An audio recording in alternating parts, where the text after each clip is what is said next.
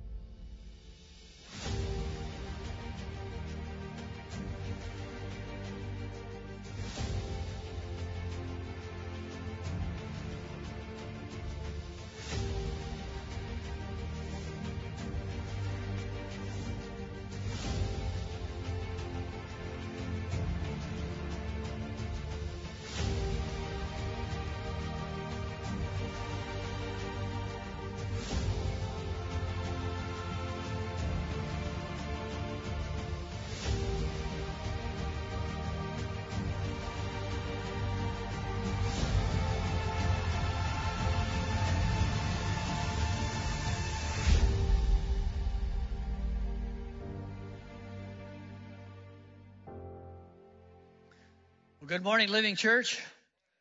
It's a privilege to be with you and to worship together. And we're here in a series, as it's saying on the screen. Pastor Devin has been taking us through a series called Thrive, about being rooted in the basics. Basics like reading the Bible, prayer, fasting, being a part of a living fellowship called membership, where we walk together with people of like mind. And we continue that today. It's all about good habits. It's about basic disciplines that help us walk this life with Jesus and help us walk through a world that is amazingly confusing every single day. Well, it is Mother's Day, and far be it from me to offer advice to all women. I wouldn't try to do that, or even advice to all moms. But I do have some advice for moms with school-age children who will be home this summer. I want to make your life easier as summer approaches.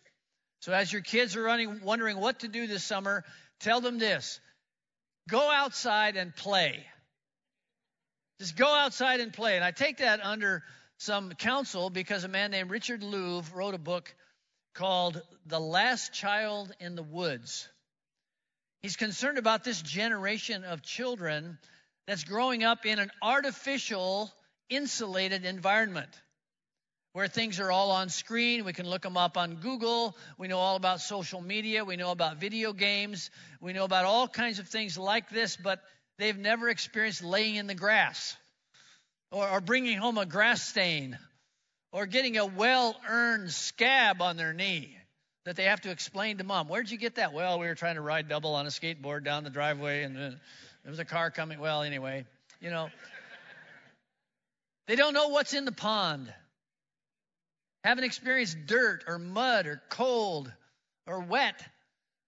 Just real life, that they're not really out there in the real world without any direct contact with real life experiences. And he's saying this is making our children not only more susceptible to different diseases, but just weaker and not experiencing life as it should be. But I just wonder if that picture is perhaps a picture of my own spiritual life, my own walk with Jesus, that I have all kinds of secondary things that I depend on. I read blogs, I listen to worship music, I come to church, I listen to sermons. I have all these secondhand experiences. I love watching YouTube smackdowns of heretics on video. But what about my direct living experience with Jesus in my life? Do I walk with him daily? Do I feel his strength? Do I listen to his voice, and do I listen for his voice as he counsels me through the day? Is he a guide? Is he a friend? Is he the lover of my soul? Does he really speak to me in times when I'm sad or depressed or fearful to say, it is well with your soul?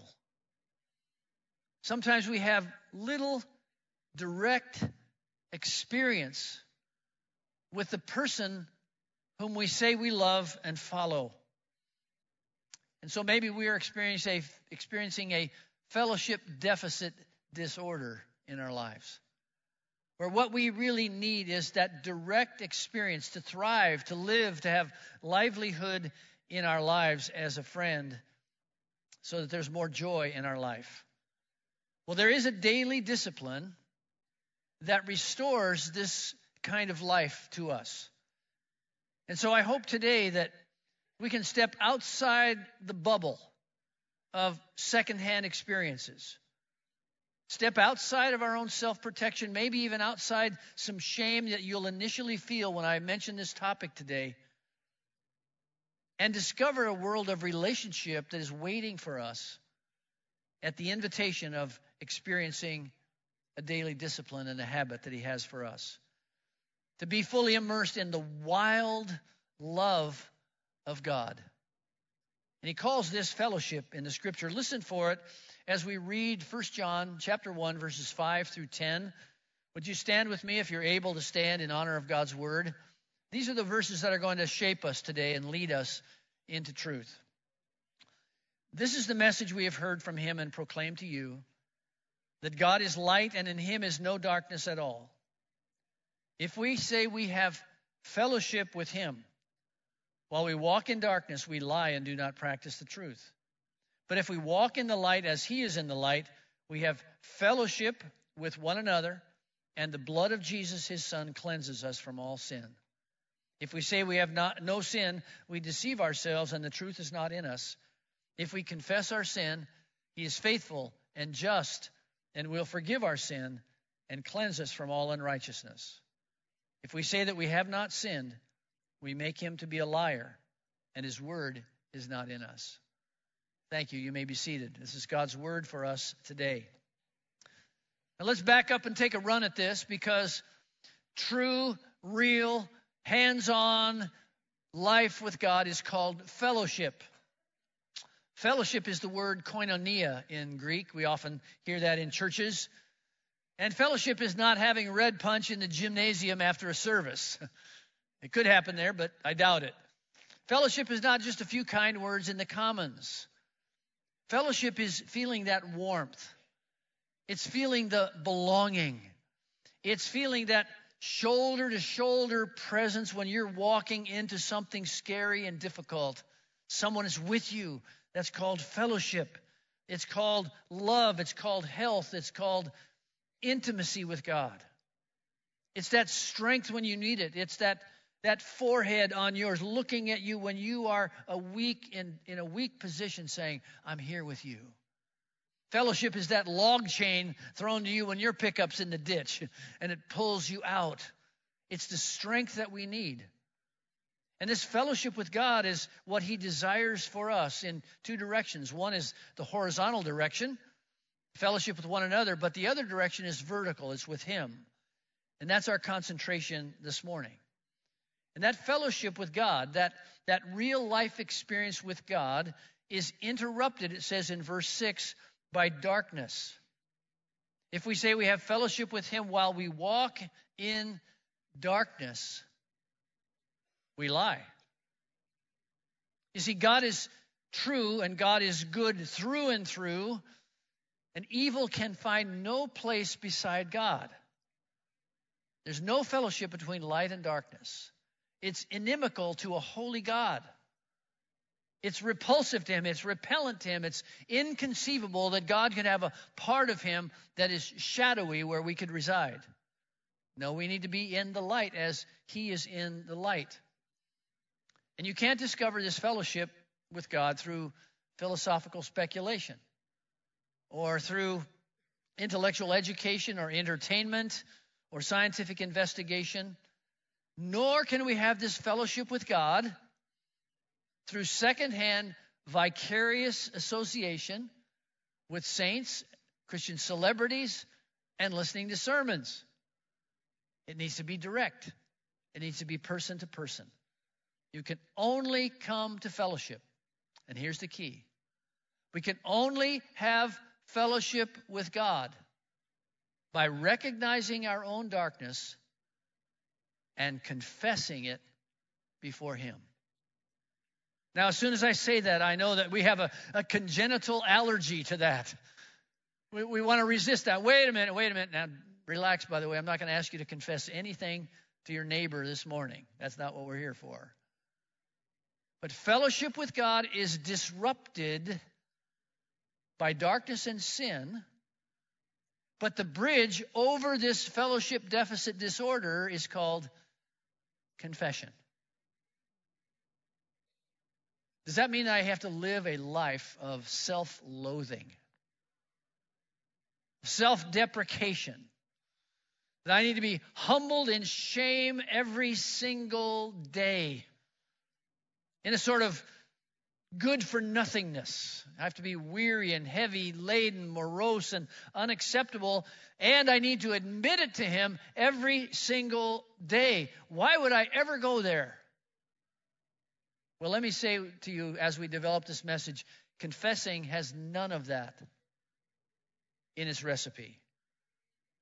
Confessing is not a pathway to incurable shame. It's a doorway to freedom and joy. That's what confessing does for us. And perhaps, could this be today, that this is a very discipline that you need to practice? Maybe to start to practice, maybe to continue to practice is confession. To have real experience with God through this gracious invitation of a healthy habit for you and for me. Well, here's the problem. Let's look at the passage. It says 3 times in this passage, if we say. If we say. It says it in verse 6, verse 8, and verse 10.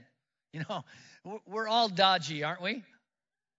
We don't like this subject, and so we're all very predictable. So the inspiration of the Scripture got ahead of us and said, okay, here's 3 ways you can think you can get out of this. If we say we have fellowship with Him and we walk in darkness, we lie. And we don't have fellowship with each other. There cannot be a community based on darkness. Secondly, it says in verse 8, if we say we have no sin, we are self-deceived. We're fooling ourselves. And thirdly, it says, if we say we have not sinned, either presently or in the past, we accuse God of a false assessment of us. While all the time God is standing there with the receipts, and He's seen it. Here's what Charles Spurgeon says about this.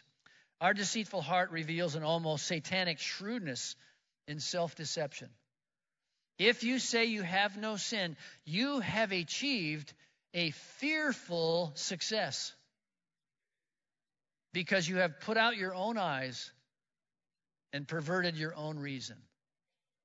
This is what it says in 1 John chapter 1. So the result is, if I claim to have no sin, if I deny that there's darkness that has crept into my heart, then fellowship is broken. Fellowship is broken. That warmth, that relationship is broken. Now notice, it says fellowship. It doesn't say salvation at all. It's fellowship. It's the relationship.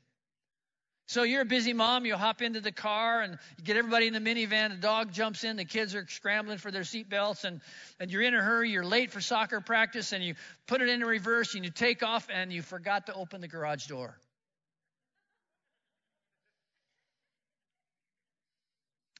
And you call your husband, and what you say is, you know, that dumb dog you bought me distracted me. I couldn't see out the back window. The throttle stuck and the garage door didn't open.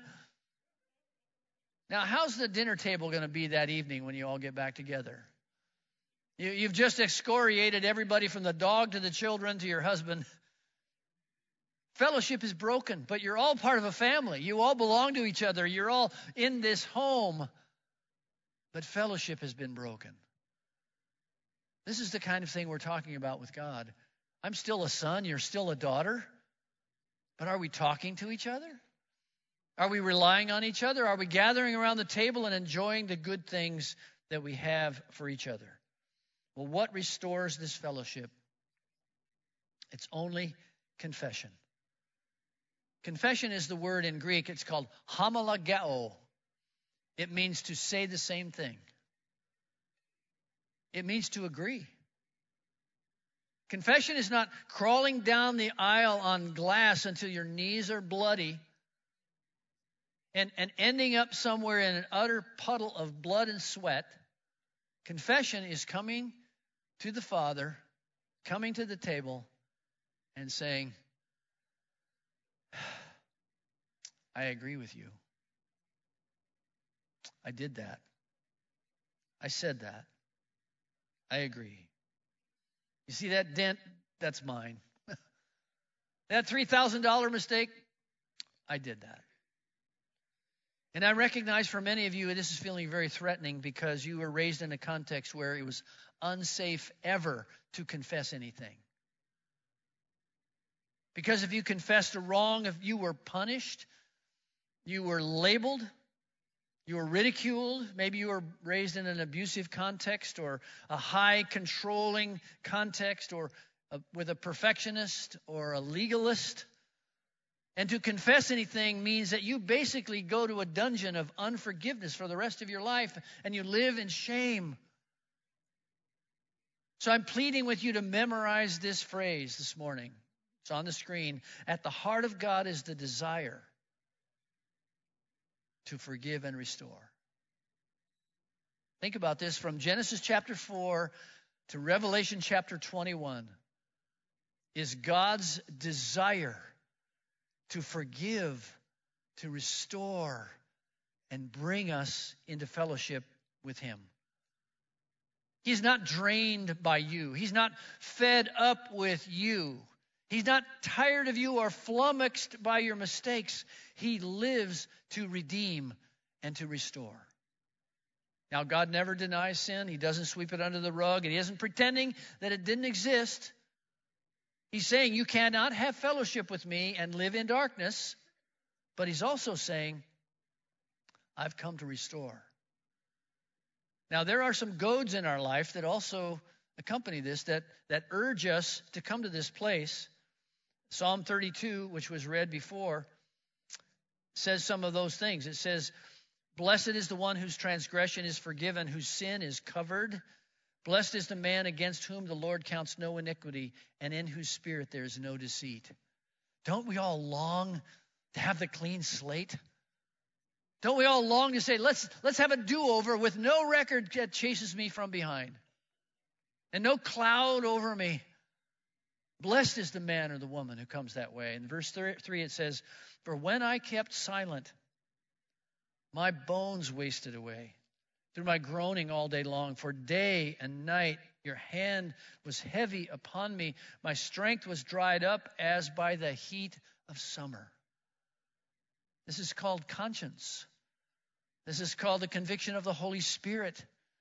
And it isn't God reaching down to crush you under His thumb and make you ashamed of who you are. It is the Father saying, bring what you've done to me.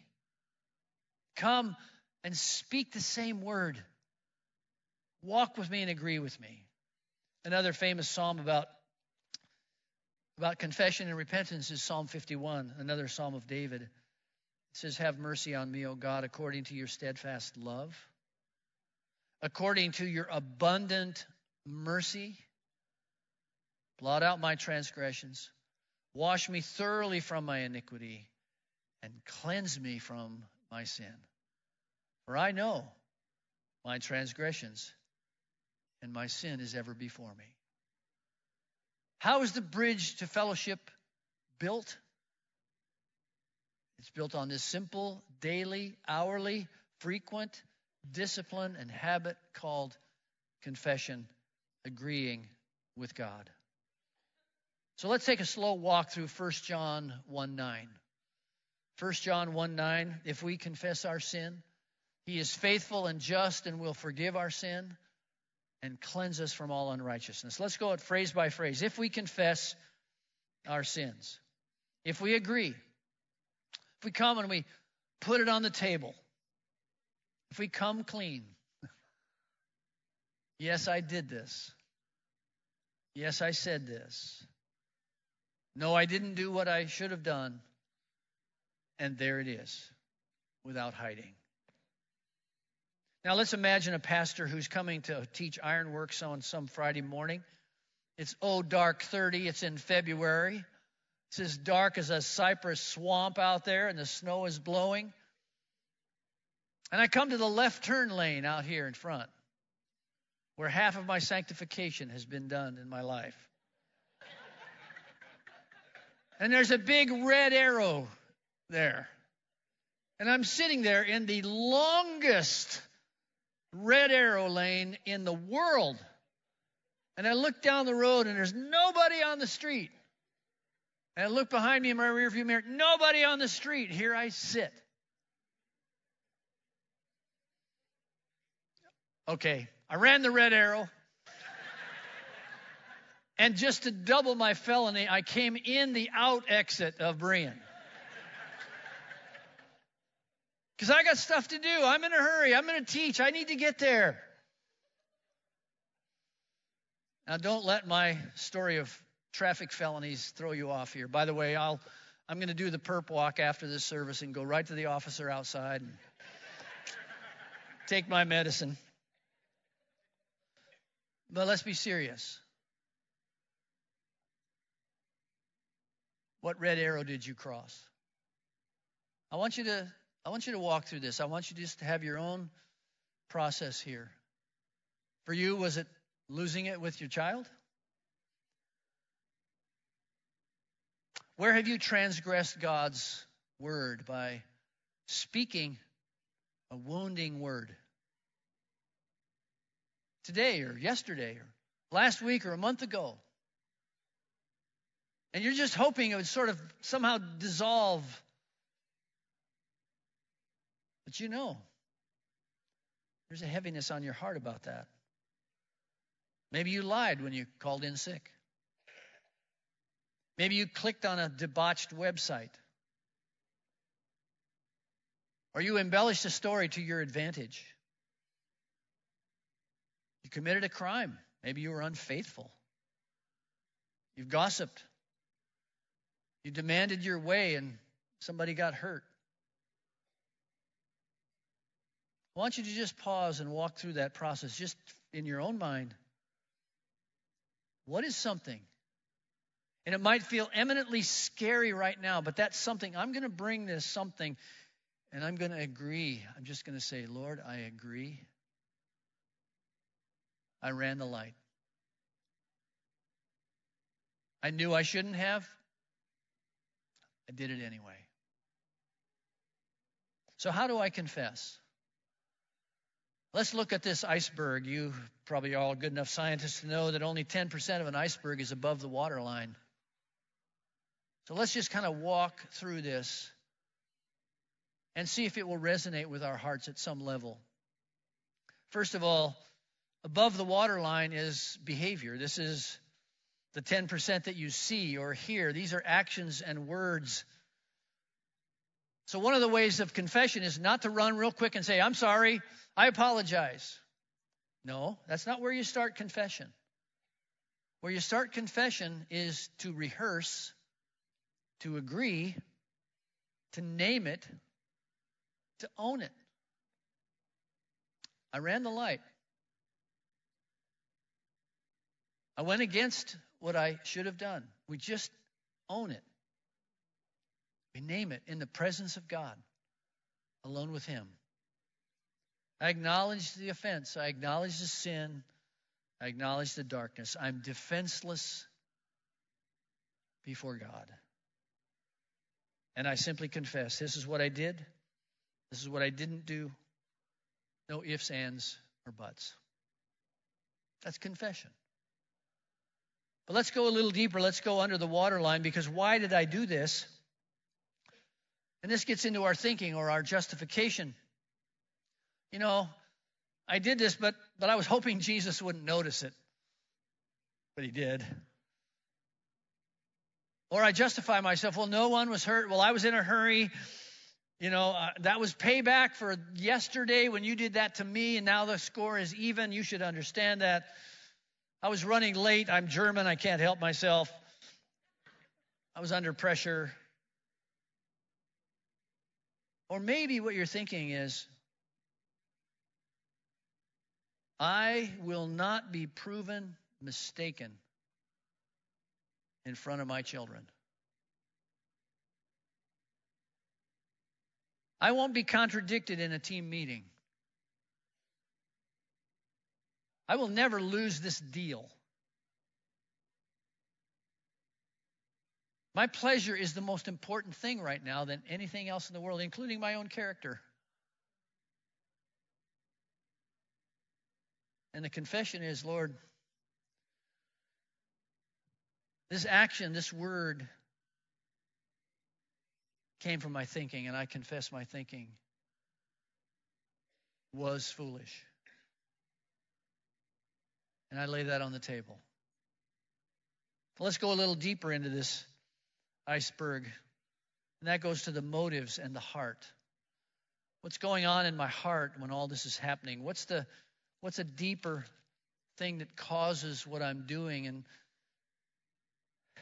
why am I constantly self-protecting? We call this the flesh. This is the old programming. This is what the Spirit of God is fighting in us all the time. Let's let the Apostle Paul name what this might look like in me or in you. Galatians chapter 5, verse 19. Now the works of the flesh are evident: sexual immorality, impurity, sensuality, idolatry, sorcery, enmity, strife, jealousy, fits of rage, rivalries, dissensions, divisions, envy, drunkenness, orgies. And oh, by the way, that's not the end of the list. And things like these. What was my motive? What was my motive?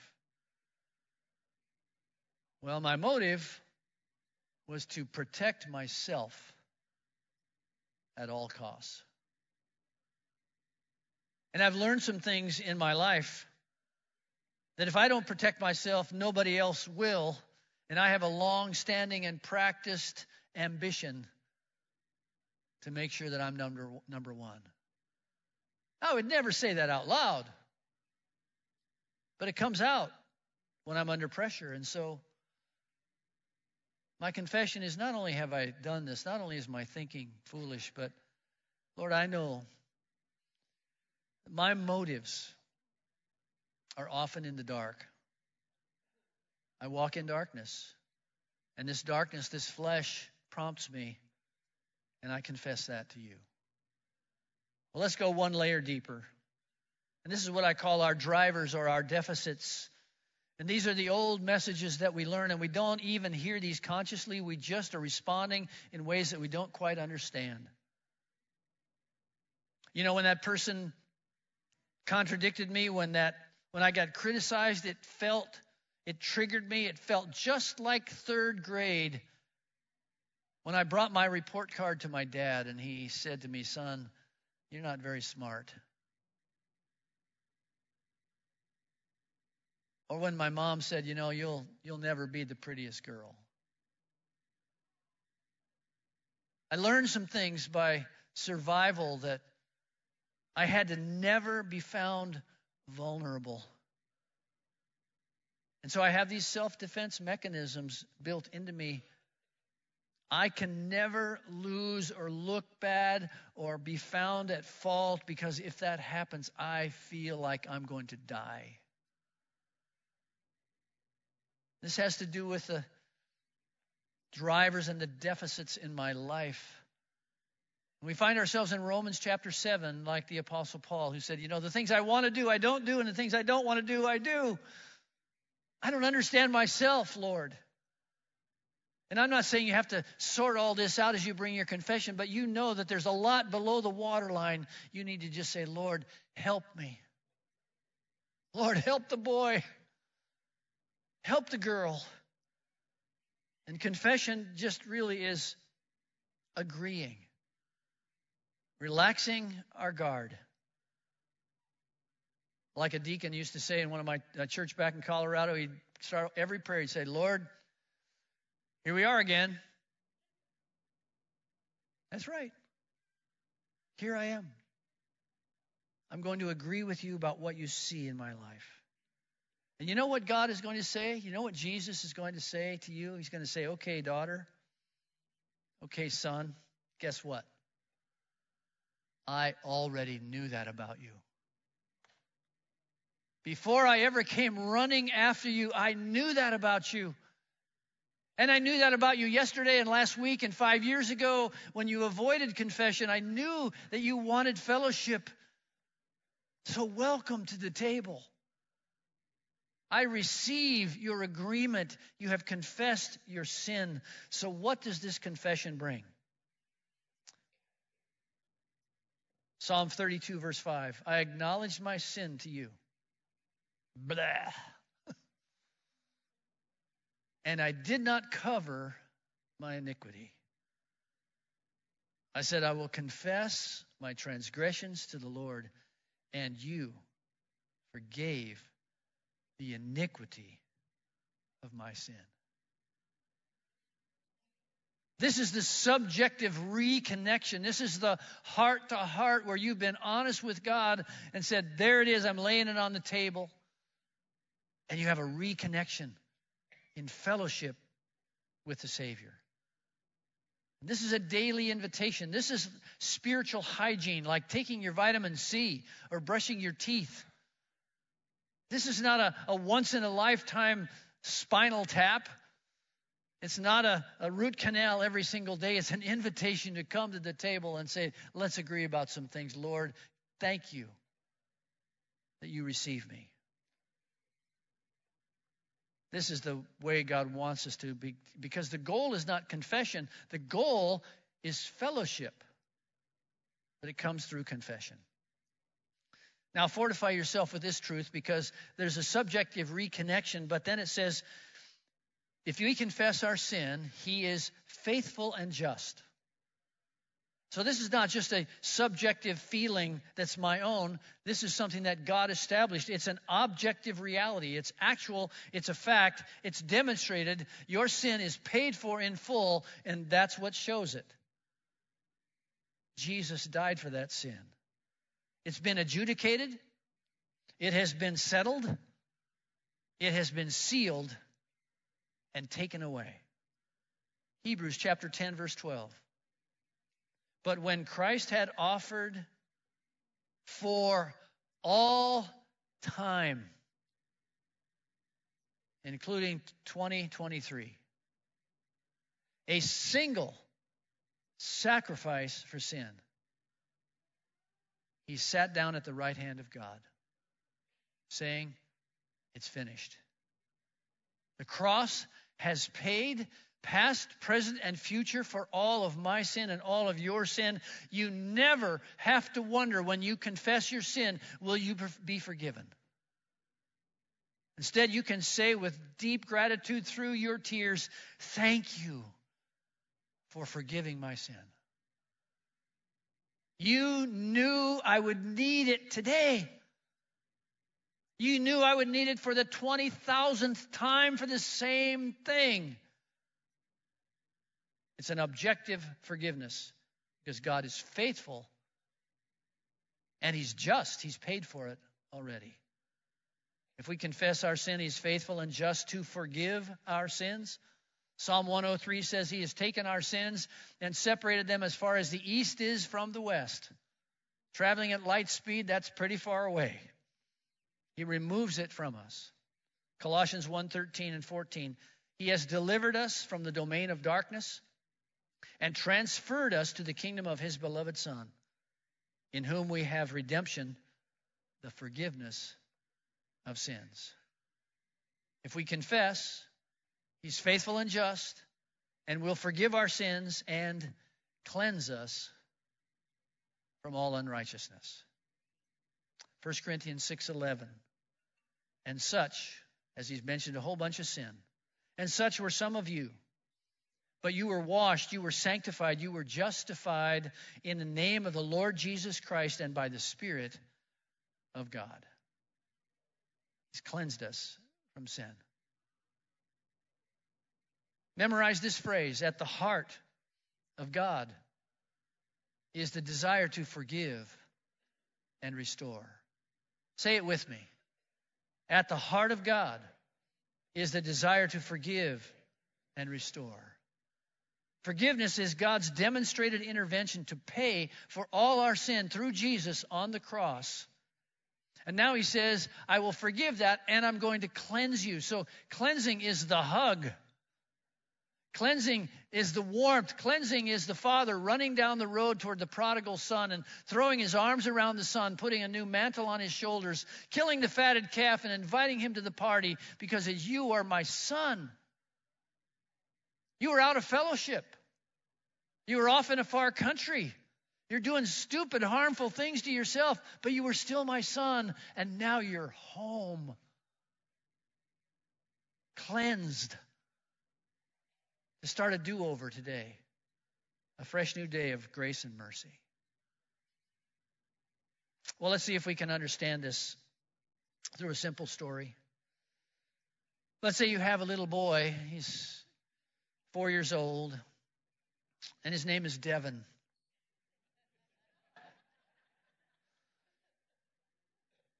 And you've just baked a whole batch of chocolate chip cookies, and you put them in your grandmother's heirloom cookie jar. And you just remembered, I've got to run next door just for a minute. So Devin, while I'm gone, do not touch the cookies. So you run next door, you're back within 3 or 4 minutes, and there your heirloom jar is broken on the floor and cookies are scattered everywhere, and Devin's got chocolate all over his face. Now, what does a mom want to say to a boy like that? And maybe you've been at the pointy end of somebody's index finger. When you come in, you're exasperated, and this is how you've learned confession and repentance in a wrong way. And the mom says to Devin, why did you do that? Why did you do that? Have you been asked that question? Why did you do that? Of course, Devin's a theologian, so he said, well, I'm a son of Adam. And it says in Psalm 51, in sin did my mother conceive me. And I'm Canadian, you know. But seriously, what do you do when somebody says, why did you do that? Why do you keep clicking on that website? Why do you do that? Why did you say that to me? Your whole being is called into question, and that is not the question God is asking you when you sin. You know what he's asking you? What have you done? Well, Mom, I got the chair, and I crawled up on the chair, and I grabbed the jar, and I dropped it. That's what I've done. You know the next question God asks? Do you know why that was wrong? Yes, I know why that was wrong. There was a clear red arrow there, and I chose to run the light. I know why it was wrong.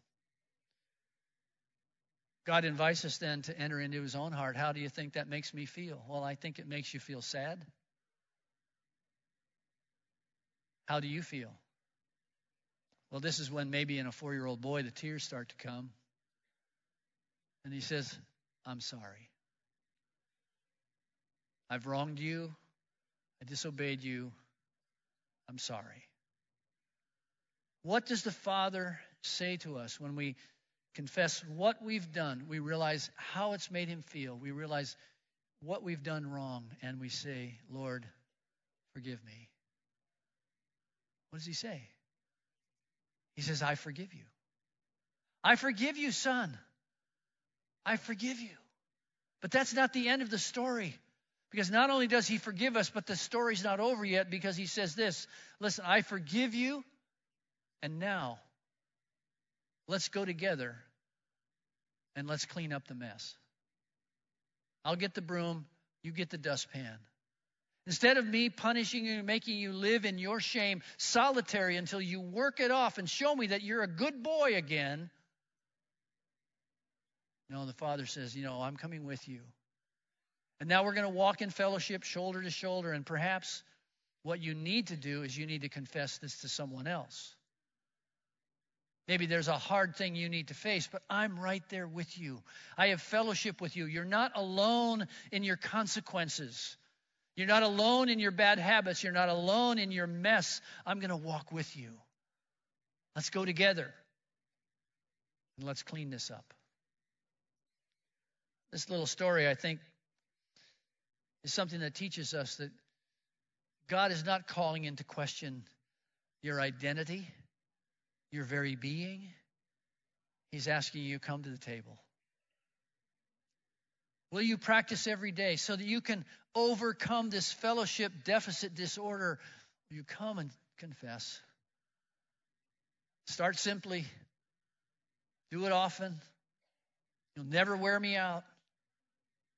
I know you need this so that we can walk together.